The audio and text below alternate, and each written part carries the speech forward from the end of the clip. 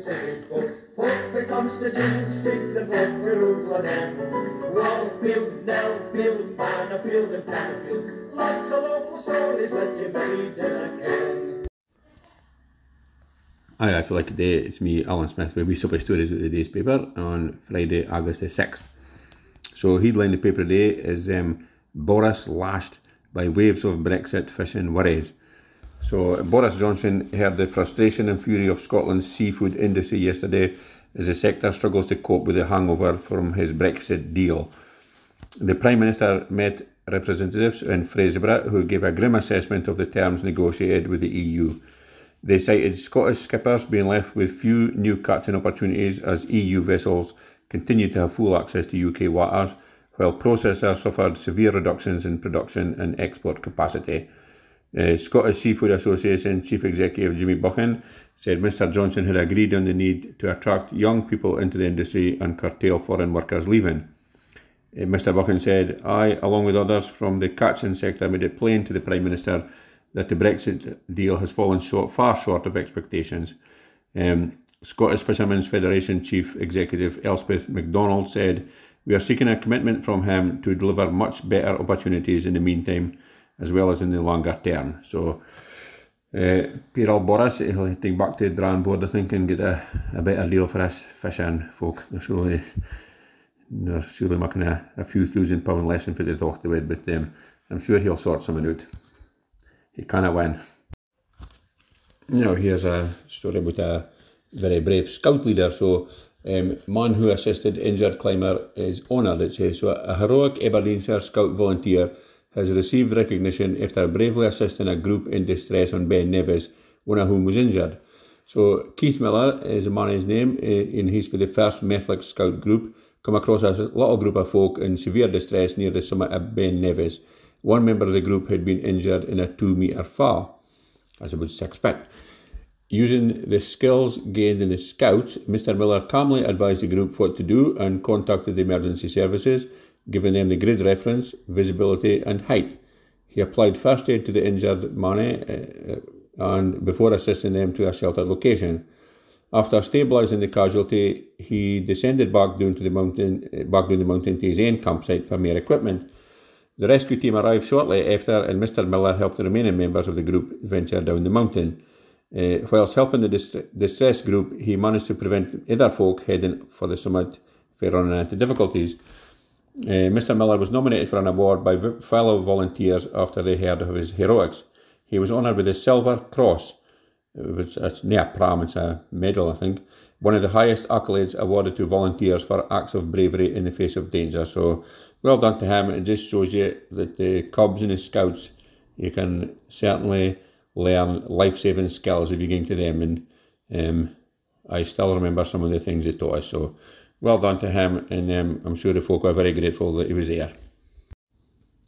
Now, here's a follow-up on a story I'm sure we spoke about a few weeks ago, but a Holocaust survivor who has had to relive some of her worst memories as a result of Brexit bureaucracy has been granted the right to remain in the UK following intervention for her MP and DC Thompson, the printed P&J. So Irina Jendrika was 4 when she moved to Scotland, having been saved by US troops just minutes before Nazis planned on murdering her and her mother in an Austrian concentration camp when she was just a few months old. Ms Jendrika had never owned a passport and said the process of applying for a settled status in the wake of the UK's exit from the European Union had left her feeling drained and like all the goodness had been sucked out of her world. Despite taking part in the Home Office settled status process, Ms Jendrika said she was left in the dark over whether she would be given a legal right to stay in the country where she has lived for 73 years. So Dundee MP Chris Law welcomed the Home Office decision to grant her settled status, but warned only 2% of the 6 million settled status applications have been sent from people aged over 65. So that is like good news, because having been here for 70 odd years, it would be absolutely unbelievable if she didn't get allowed to buy. But there's a picture in the paper and she's got a card saying all's good and a big smile on her face, so that is good. And a spokesman for the Home Office said, if someone has applied to the EU settlement scheme by the June 30th deadline but has not had a decision yet, Their rights are protected until their application is decided. That is the law. We have been in contact with Miss Jendrika and she has since been granted settled status. So all's well that ends well, and I hope she enjoys the rest of her time here. She looks a very cheery soul. Now here's an update on vaccines for 16 and 17-year-olds. So NHS Grampian is now offering virus vaccine appointments for 16 and 17-year-olds. So following new guidance, NHS Grampian is offering this vaccine now for youngsters. Anyone from the age of 16 can now register for an appointment for a COVID vaccination for the day. NHS Grampian said that folk aged 16 and 17 cannot attend any of the drop-in clinics and they must instead make an appointment through NHS Inform.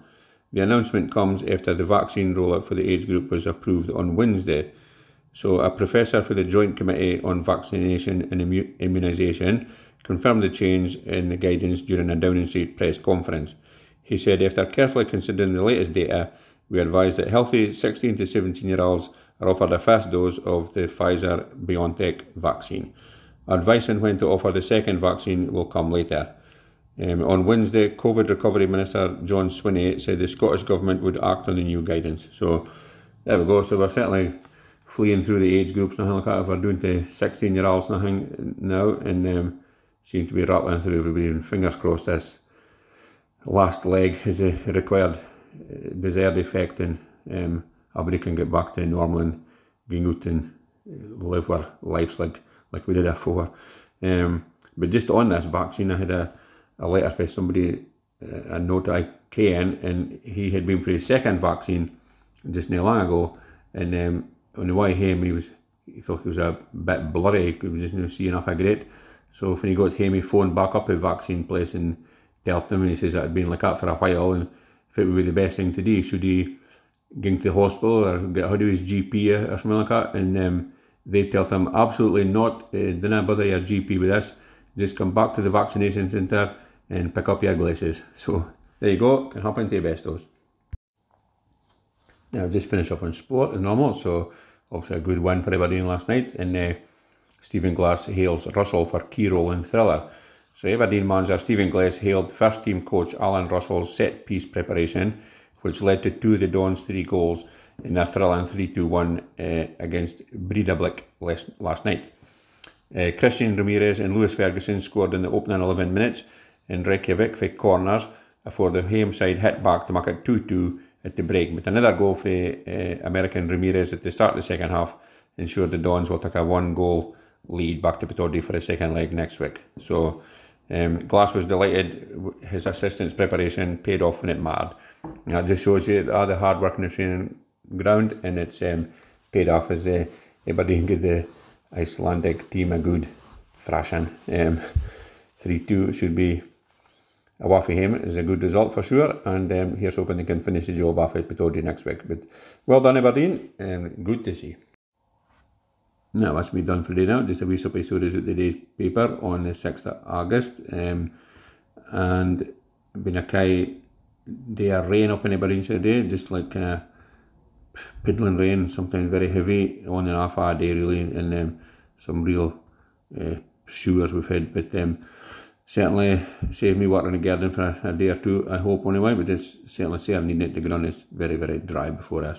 And just a message to motorists to watch out for pedestrians now, because my good lady wife is out walking the dog a day, and some feel good fleeing by and get a big splash off a great big puddle, and didn't daffle, didn't stop, didn't even care he'd done it. So she was less than impressed, I would say.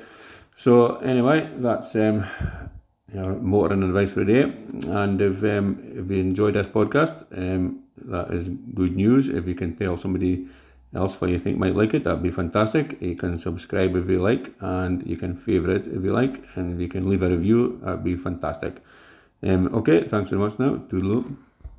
Fuck the Constitution, speak the fuck the rules of them. Wallfield, Nellfield, Manorfield and Pannerfield. Lots of local stories that you made in a can.